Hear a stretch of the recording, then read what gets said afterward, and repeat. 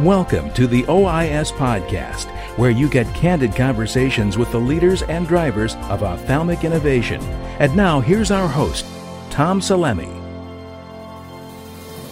Hey everyone, this is Tom Salemi. Welcome back to the OIS Podcast. We're only 2 days removed from OIS at ASRS. It's happening on Thursday in Boston at the Sheraton Boston Hotel. If you haven't already signed up, I hope this podcast will convince you to be there. We're going to talk with Emmett Cunningham, of course, the one of the founding co-chairs of OIS, about the program that he was instrumental in putting together. We hit all the high points. You'll definitely understand why you should be there and what the important issues facing ophthalmology are in the retinal space and what the takeaways we hope will be from this event. So please do give a listen to this conversation with Emmett. And if you are, just for whatever reason, unable to make it, I do have a bit of good news for you. A few of our panels, specifically the Seed Stage panel and the OIS Innovator Award, will be available on Facebook. So like the Ophthalmology Innovation Summit on Facebook, and you'll be able to watch those two presentations live starting at 11:20 on Thursday. But you should definitely be there. Listen to this podcast. You'll understand why. And then go to OIS.net. Take a look at the agenda yourself and then register, so we'll see you in Boston. Now let's hear from Emmett Cunningham, co-chair of the Ophthalmology Innovation Summit.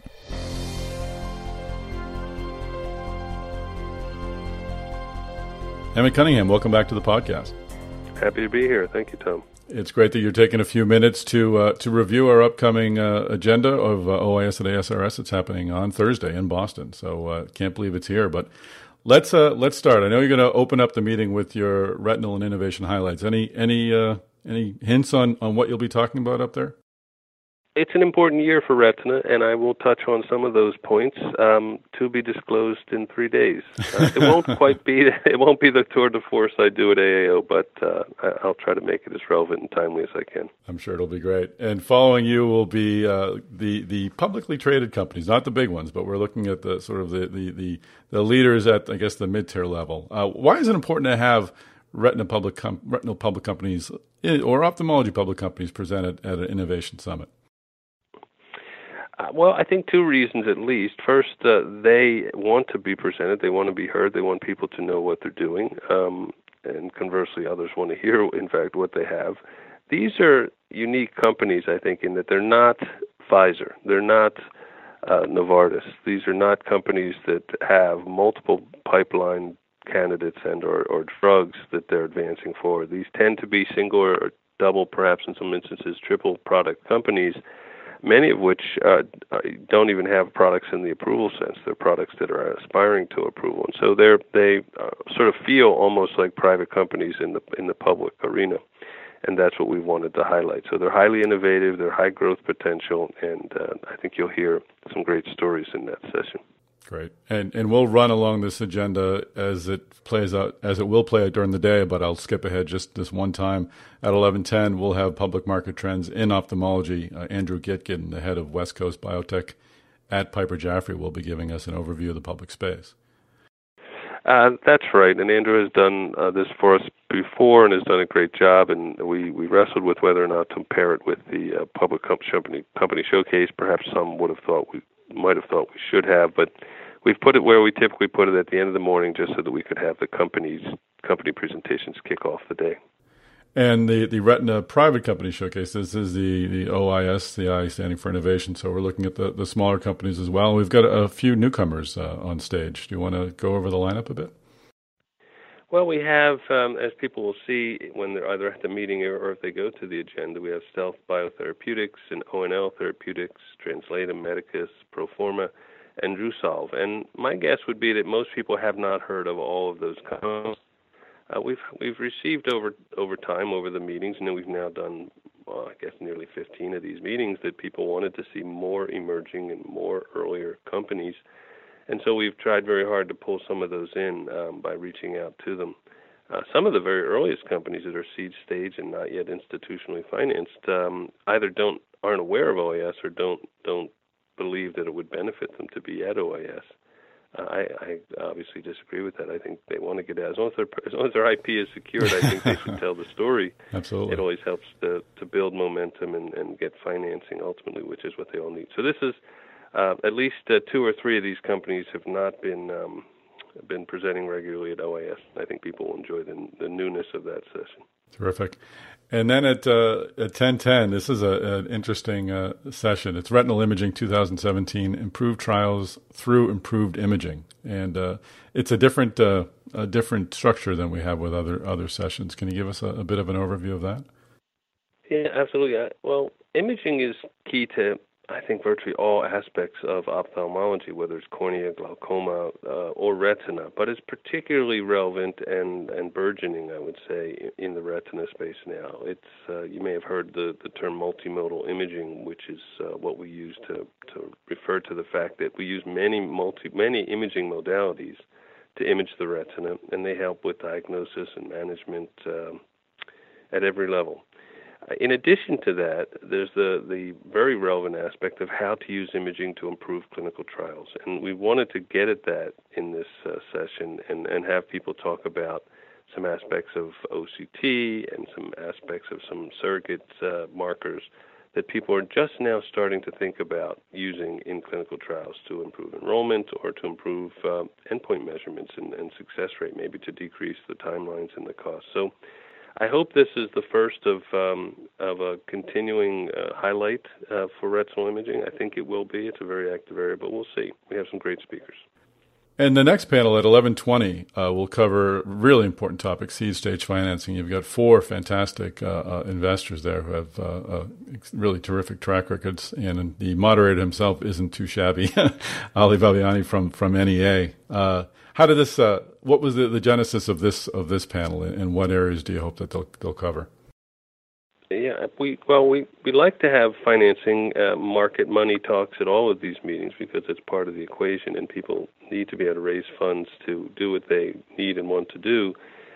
Seed stage financing, these early stage financing, both for drugs and devices, is the most challenging, and so we've just thought we should continue to highlight this area, and we wanted to bring together people who are financing from different perspectives. So Mark Blumenkrantz, for example, has a fund that provides money for these seed stage companies, as does Firas Rahal and Christy Schaefer, but they all do it a little bit differently. Christy's perhaps more, through her role at Hatteras Ventures, is perhaps more of a more established Series A funder, whereas Mark might be bridge to Series A, same with Firas. And Firas may even be a little bit earlier. And then Angela McFarland, of course, runs the Labs Incubator, which is more than just financing. It's a lot of hands-on involvement with company creation. So through the 4 of them, we thought we could touch on lots of important issues. And it's a great lead-in to following lunch, we'll have the OIS Lifetime Innovator Award, and we're very happy to be giving it to Mark Blumenkrantz, who is of course well-deserving. How long have you known Mark, and what makes him qualified for this award in your mind? I don't think I got to interview you for the video. So what makes Mark Blumenkrantz so special? Well, many things. He's done lots of innovative things and activities throughout his career. He was, of course, a very accomplished retinal surgeon, private practitioner, then academic, chairman at Stanford, where he continued to build, expanded what was already a very good into a great department. And he, across that time, through I would say 20 to 30 years, I'm not sure that I have an exact number, but the latter half of his professional career, started to become interested much more actively in innovation, and so has helped found and create and take to exit a number of companies, many companies in the retina space, and on the imaging side, on the treating side, on the device side, the drug side. And now is transitioning, as he's left the Stanford chair role, into what I would say would be largely an investor role.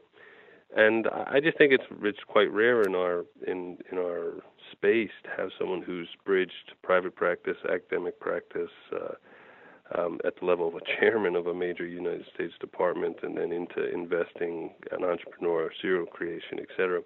And so I'm hopeful. I'm sure it will be a very interesting discussion for Mark. He's a very deserving recipient that probably should have been given sooner. But I'm glad we have him up there, and I hope we'll have a nice discussion with him. I'm sure we will, and I've also learned he's a hell of a jazz pianist and tennis player as well, so he's a man of many skills. Following the award presentation, we're going to be covering three critical areas within the retina, and each segment is structured similarly. We'll have company presentations to start, followed by the clinicians sort of speaking about the space. I really like the mix of industry and medicine with these presentations. And the first one we're tackling is combination therapy in AMD and DME, which has been obviously an area that's received a lot of positive and negative attention over the past year. What do you see as the key issues in this particular segment? For combination therapy, the key issue is does it work? We've now had a couple major failures with PDGF trials, both at Regeneron sponsored and Oplotec sponsored. The industry had huge promise for that combination therapy working and providing benefit to patients. And then this year itself, we now have readouts again for combination, this time with angiopoietin 2 inhibitors through the Regeneron trials, which I believe will be the first to read out probably shortly after ASRS, and then for Genentech's trial with a bispecific antibody. So hugely important this for combination therapy this year. If we don't see any added benefit with those therapies, I think people are going to go into retreat when it comes to funding these multi-million-dollar trials to ask whether combination therapy works. So I think it continues to be front and center for AMD and DME now. It's totally appropriate for us to highlight it in this way. I will just say, touching back to our opening comments about what is important for this year, both past and in the immediate future. In addition to these combination trials, this is a very big year for ophthalmology and retina in particular. Either toward the end of this year or early next year, we'll hear a readout from Genentech's lampalizumab trial, which is factor D inhibitor, complement inhibitor, and we've had multiple failed complement inhibitor trials in this space. And so what was at one point still is, I assume, the most promising target for dry AMD for sure. If that trial fails, and again, we're back to the drawing board and we will have to scratch our heads and come up with another approach. And we also have Genentech's LADDER trial, which is sustained release of Lucentis, a very robust trial which will come out either toward the end of this year or next year. So it's a very important year for retina. And then following that segment will be retinal drug delivery. What's most interesting about this space, and how did it find its way onto the agenda? Well, I touched on one of them, which is the LADDER trial, and the importance, and that'll be talked about in this session by John Pollock. But we're seeing now, I think, the emergence of compliance or forced compliance through sustained delivery as the next or a next big goal in therapeutics, in retinal therapeutics, perhaps in much of medicine. We recognize that from many indications, patients just don't take the drug intended, and that when they don't take the drugs the way they're intended, they have far less efficacy than we see with clinical trials. And so we believe that if we can help them with their compliance through sustained release, that we'll get better efficacy. And we're just now starting to see that come to fruition, I think, with some of these novel approaches to sustained release. And the companies that have been selected to present here are all sort of on that cutting edge with promising technologies: Clearside, Graybug, Ocular Therapeutics, and obviously Genentech, Foresight with their device, which, as I said, is in phase 2B now. And we'll wrap up with another area that's received a lot of attention, and legitimately so, gene and cell therapy. We've covered this space considerably, and I expect it'll be a fascinating conversation. How do we come up with the companies that will be presenting here, and what do you think some of the highlights of the conversation of the panel may hit upon, or may be? Well, it's an important area, gene and cell therapy, and it's perhaps the most science fiction-esque area of retinal therapeutics, which clearly works. We have now through Spark Therapeutics what is a clear drug effect with their gene therapy, or a clear effect, I should say, therapeutic effect with their gene therapy, which I'm sure will get approved with time. And we have a number of companies in the gene therapy space, more than cell therapy, that are advancing in a sector to address important unmet needs through conditions. How did we pick the companies? It's a very interesting question. It turns out that some of the companies are fairly stealthy and do not particularly want to present publicly about some of their things. And so I would have, frankly, preferred that this session had 5 companies presenting to get a more representative spectrum of which companies are presenting. But, for example, Astellas, who has an active cell therapy program, chose not to present. They just didn't want to present at this meeting. Perhaps not that unexpected for a large public company like Astellas in that situation. But we've selected what I think are representative companies that are active in the gene and cell therapy space, and that I think will provide a platform for the panel participants to discuss the promise of this sort of approach. And as I look down at the agenda and recall, I'll be moderating this, so I'll do my best to keep their feet to the fire to give us the latest. I'm sure you will. And we'll wrap up the day with a familiar sort of presentation, but not the same. It won't be a Masters of the Industry. It's called Corporate Retina Future Directions. And Gil Kleinman will actually be leading this conversation. And it's nice that we have another tier of senior management within ophthalmology representing all the leaders. How did this format come together, and what are you looking for from this panel? Yeah, it's a couple comments. First of all, Jim Mazur does a great job with the Masters of Industry, and it's an irreplaceable moderator and panel. And so we weren't looking to replace or in any way duplicate his panel, which we'll have at AAO. But we did think that it would be nice to bring together leaders, but perhaps a different group of leaders who drive the innovation more than the business thinking in these organizations. And so this panel, which Gil is going to run, and Gil does a great job bringing the best out of the panels and the people. This panel will bring together those who are heading R&D organizations at various companies, Allergan, Zeiss, and Novartis, Santen, Regeneron, and Genentech, to talk about where innovation is going, what they see as the great unmet needs, the great approaches, the promising targets, etc. So I think that'll be a wonderful way to wrap up this meeting and get us ready for AAO. Terrific. And just final question, an overview of the program. This is the second one we've done. What is your takeaway from having an event focused exclusively on the back of the eye? It's I think being received well. Our numbers are up. It's going to be a bigger meeting than last year, and that's always a great barometer. But how important is it to have a single day where you're just focusing on the retina? So we've wrestled with this issue of how many OIS meetings to have and whether they actually address what the people want and any unmet needs, so to speak, that are out there in the innovation cycle. And at the end of the day, as AAO has gotten more popular and bigger, now we have about 1,000 people attending that major meeting, which itself has probably 40 to 50,000 people. We found that we just can't dive into areas of great therapeutic detail, whether it's glaucoma or dry eye or retina in this case. And so we made our first foray into a more specialized meeting at ASCRS, which we do in spring, that now has about 600 or 700 people attending, again for a meeting with about 1,800, which is ASCRS. And there we focus on anterior segment things like dry eye and glaucoma and others. And we've just always thought that retina would be the natural third meeting on this stool so that we could address those important posterior segment conditions.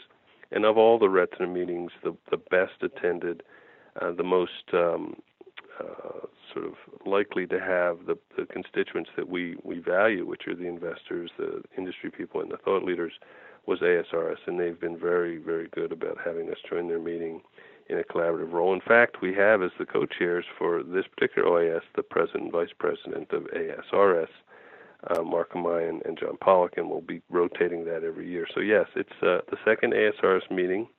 It's expanded to a full day. The enrollment is up at least 50%. I hope more than that.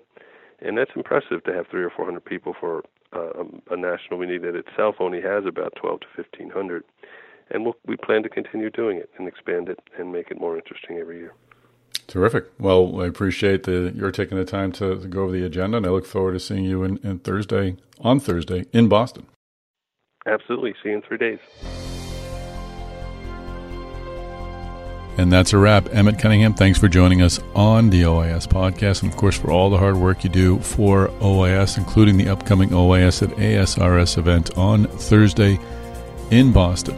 As I noted, I hope this conversation about the agenda convinced you to join us on Thursday. I hope you'll be there, and if you are attending, please do stop by and say hello. I'll be doing interviews right there in the lobby, and would love to talk to any and many of you. So please do stop by and say hi. And that's it for this podcast. Let's get together on Thursday at OIS at ASRS. Again, go to OIS.net, register, and we'll see you in Boston, my hometown.